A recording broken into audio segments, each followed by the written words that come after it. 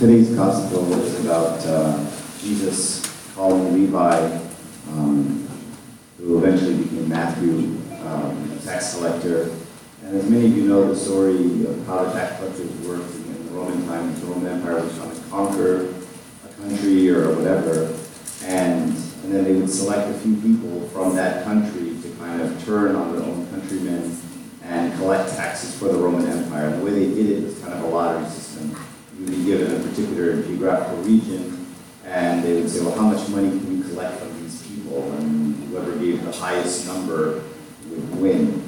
And then those people could then collect as much as they wanted and have the full power of the Roman government and army behind them. And of course, they would take far, far more than they were entitled to. And so they extracted a lot from their own people. So you can imagine how hated tax collectors were by their own people, their own countrymen. I mean, it's akin to Russians invading Ukraine and then some Ukrainians turning and helping the Russians extract money from Ukrainians in order to support the Russian army, and how hated those Ukrainians would be in the situation. So it's one of those ugly type of jobs that some people took on for themselves. And of course we're here during the fast of St. Mary, and so the question is, what does this have to do with St. Mary, and how is this connected? I mean, fasting is always a time when we look at ourselves and we focus on our life and we focus on our spiritual lives even more, and we meditate during the fast of St. Mary on spiritual characteristics that she had in particular, the Theotokos, more than anyone else. And so the church is obviously trying to tell us to emulate the saints. Chief among them is the Theotokos. And her primary characteristic of following Christ is why we read this gospel today. And of course it reminds us of something St. Mary said when the angel Gabriel appeared to her. She said, "Here I am, the servant of the Lord, let it be according to your word." So she did just this. She followed Christ. So lots of people, Christ calls all of us to follow him. And this is the calling. It's not just for Levi, it's obviously for us. These two words, follow me, by Christ, this is our calling. And it's ultimately why we're created. It's the only reason we were created. So it's the master plan. It's always been the master plan. And we were never intended to live these earthly lives that we do at all. And so someone says, hey, what's God's plan for my life? What does God want me to do? The answer is easy. Be with him, follow him, love him. And as St. Paul says, our citizenship is in heaven. It's not here on earth. So this call to Levi was actually a call to all of us, and it's the purpose of our life, and it's something we're called to embrace, to be a part of. And so the question is, why did Christ ask Levi to follow him? Did Christ need help? Did Christ need, people in order for his ministry to be functional and to work? Do you think Christ couldn't fulfill his own service without Levi, without Matthew, without the other apostles? Does God need us? Does God need me? And so the beauty here is God's picked these people to be with him, to serve him, to get to know him, to love him. And so these people are the lucky ones. They're the ones who got to be with Christ, right there on the front lines, up close and personal. And anyone who serves God in any way are the lucky ones. Right? And we see this in the parable of the 11th hour workers. Right? It's really an unfair parable, right? That the workers of the first hour get paid the same amount as the workers of the 11th hour. There's really no other way to cut it other than it's unfair, which is what the workers of the 11th hour thought. And so you realize that the real benefit was to the people of the first hour. They're the lucky ones. They got to be with the Master the entire day. So the saints who get to live their life with God the entire lives are the lucky ones, not those of us who come at the very end on our deathbeds and confess and wish we could spend more time with God. And so God wants to give us himself. He wants to teach us. He wants to be with us. He wants us to be interns with him, while apprentices, while we watch him do his craft of saving souls. And so I love this quote. I've read it before, but C.S. Lewis says, God invented us as a man invents an engine. A car is made to run on petrol, gasoline, and it would not run properly on anything else. Now God designed the human machine to run on himself. So ultimately, this is really the only way we can run. And when we try to run on anything other than the Word of God and the fear of God and the love of God, it just doesn't work. It just doesn't. We try to run on material things, and we find ourselves unfulfilled and unhappy. And so life with God isn't about getting things. It's not about, getting a good job, getting power, getting wealth, getting some kind of success, even getting some kind of service in the church. It's about getting Him. And that's what we get when we serve God and live with God. Not something in the world. Our citizenship isn't in the world. It's about Him Himself. And it's kind of, it's kind of akin to a bride who marries a guy, but she doesn't really love him, right? She loves his money, and she loves his power, and he's very powerful in the community. He has a lot of prestige, and his dad's very famous, and maybe he's very famous. And she loves the cars, and she loves the boats, and she loves the clothes, and she loves the person.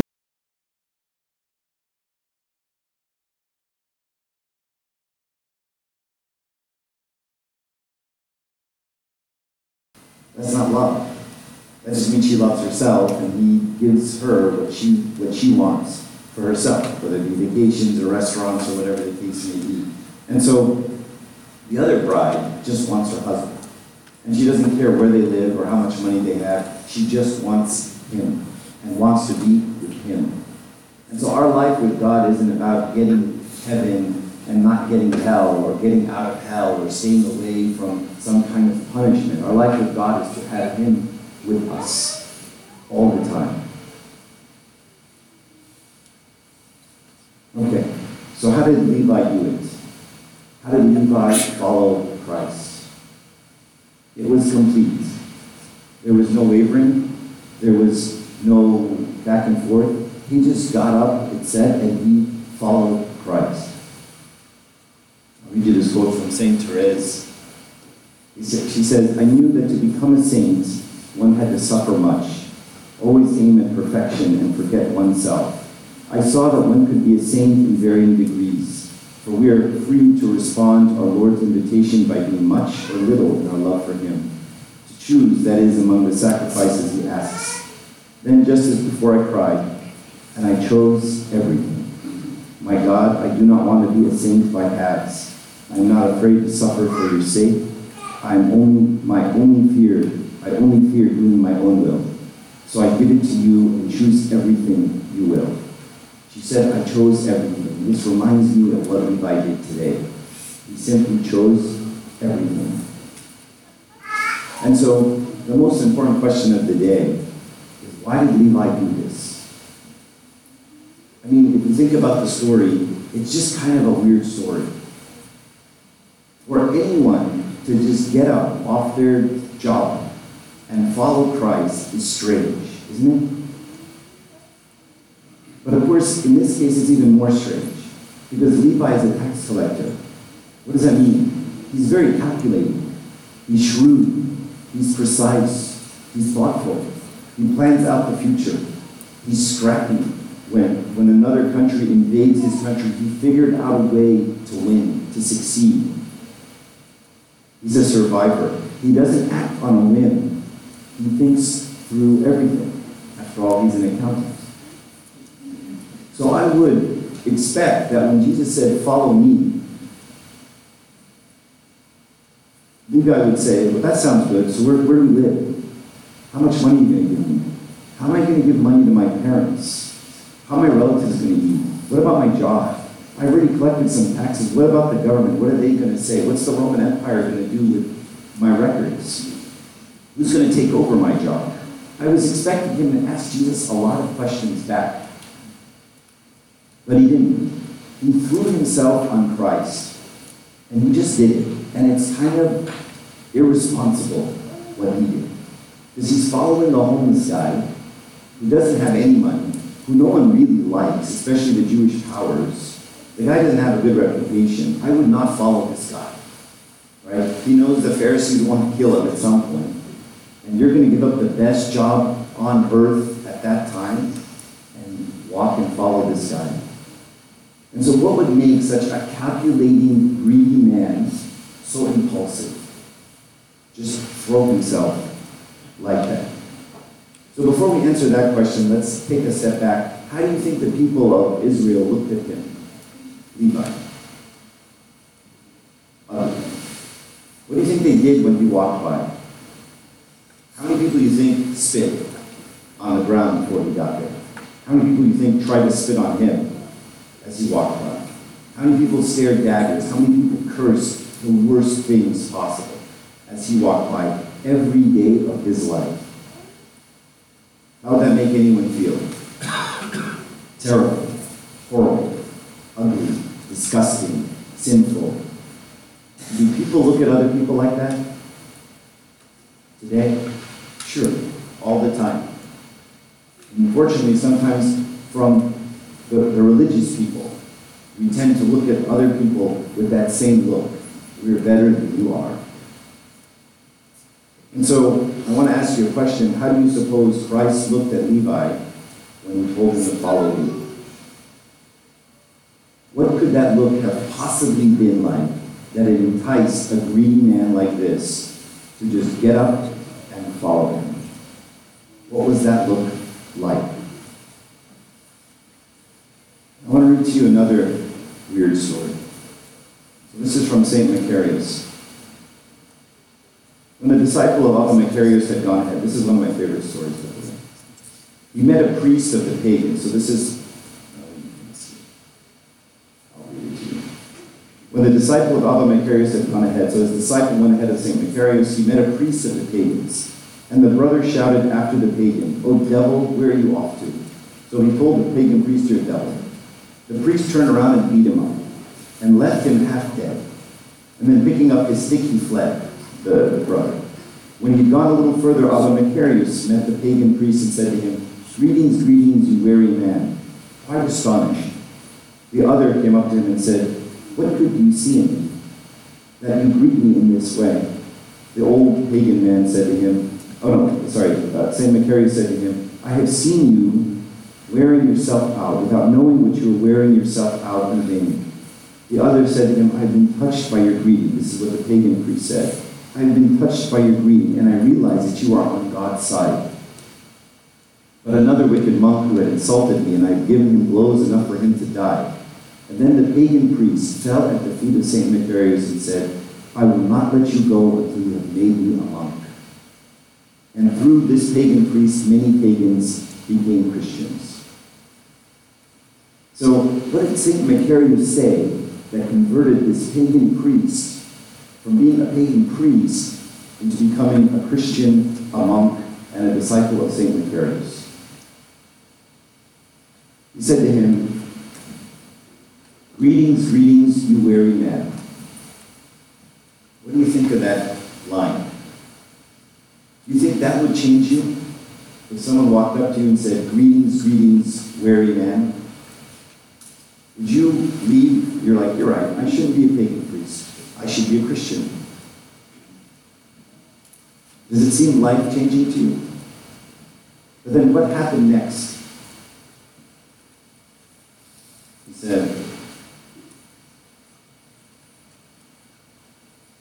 the priest said, "What good do you see in me that you greet me this way?" Now that's very strange that the pagan priest would react so strongly to "Greetings, greetings, wary man." And he says, "What good do you see in me?" And so the old man said to him, "I've seen you wearing yourself out and not knowing, without knowing where you are wearing, that you are wearing yourself out in vain." And the other said, "I have been touched by your greeting." So this is strange. And this is the same kind of weird story. St. Macarius says a few things, Christ says a few things, and next thing you know, people leave whatever it is they're doing and follow him. So what did St. Macarius have? Much more than those greetings, greetings, wary man.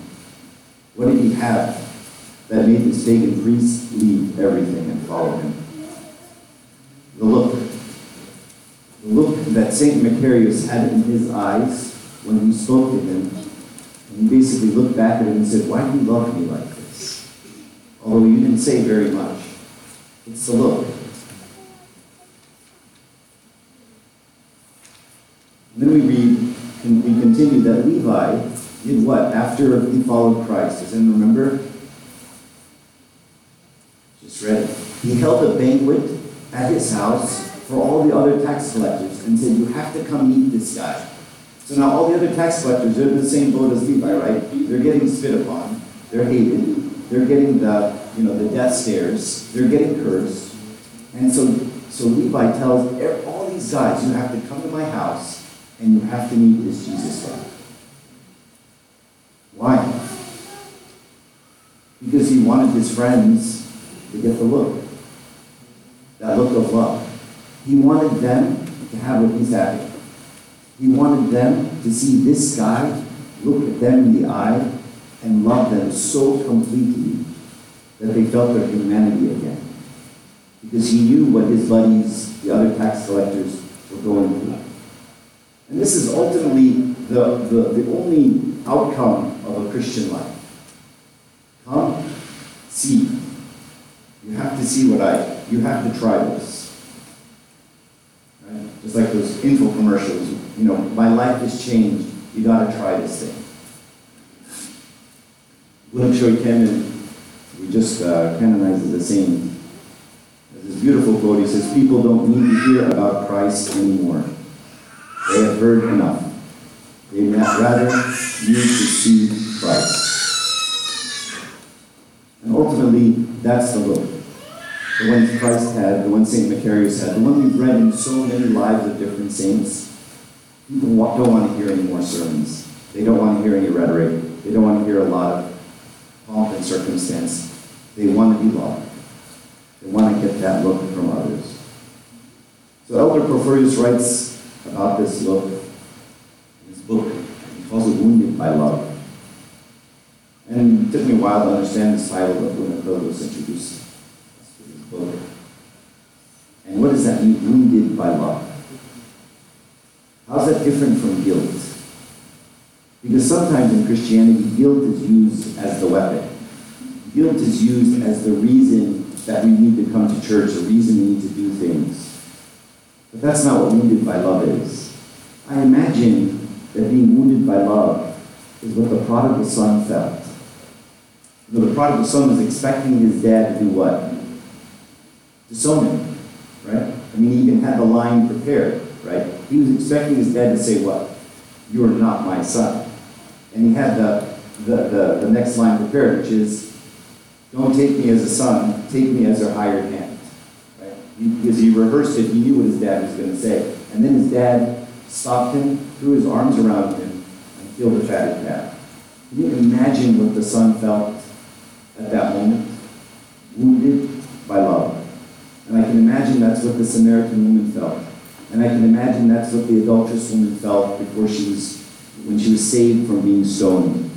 And I can imagine that's what the right-hand thief felt when this guy who was being condemned for murder or for robbery, for whatever, Christ looks at him and says, today you'll be with me in my kingdom. Everything you are, I love. I love all of you.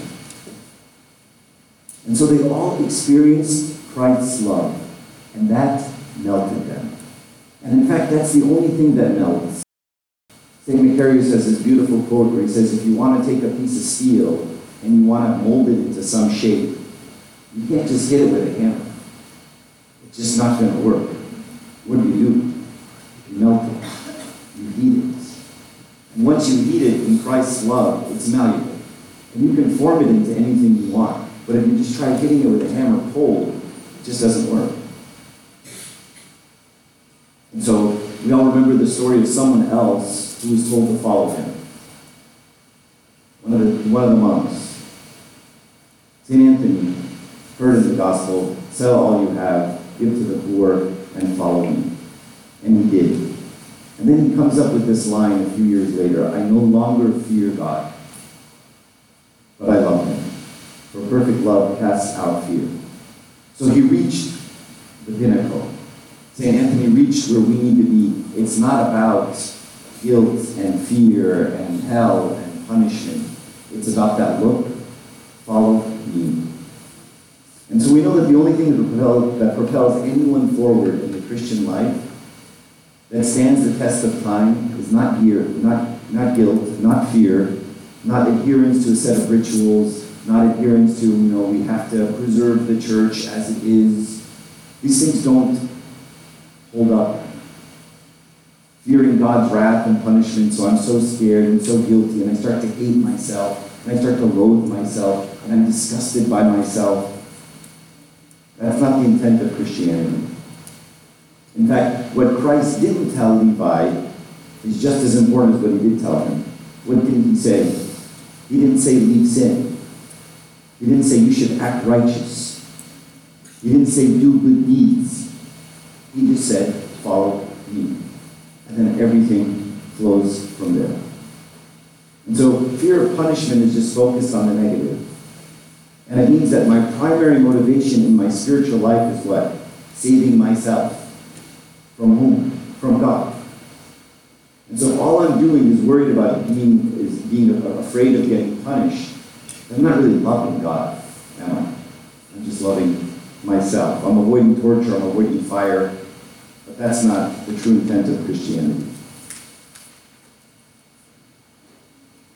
Too many quotes. I'll just read one more and then in this book it says, the soul falls in love with Christ when it gets to know and to follow his commandments. When the soul is in love with Christ, she also loves people. She cannot hate them. The devil cannot enter the soul that is in love with Christ. Like in this hall we are in now, let's say that we are all good. If some bad people showed up at the door at some point and wanted to come in, they wouldn't be able to because the hall is full of all of us. It is the same way with the soul, where all her space is taken up by Christ. The devil cannot enter and dwell where he tries because he won't fit. There is no room for him. There is no way he can live the true Christian life. So the idea isn't about displacing sin, but rather filling our lives with God, following Christ as Levi did today. Let's see if there's anything else.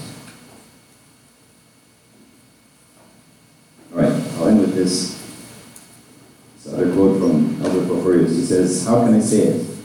Christ is everything. He is joy. He is life. He is light. He is the true light who makes man joyful, makes man soar with happiness, makes him see everything, everybody, makes him feel for everyone, to want everyone with him, everyone with Christ. This last quote totally, it makes me feel like Elder Porphyrius is staring at Levi today. Everything in this quote is Levi. He's joyful, he is light, he is light, he's the true light, he makes man soar with happiness, he makes him feel for everyone, to want everyone with him. And so, today the command of Christ is for all of us. It's a decision we make, and it's not a decision we make once, it's a decision we have to continue to make, a decision we continue to renew, and a decision we continue to emphasize in our own lives. Follow me, and glory be to God forever.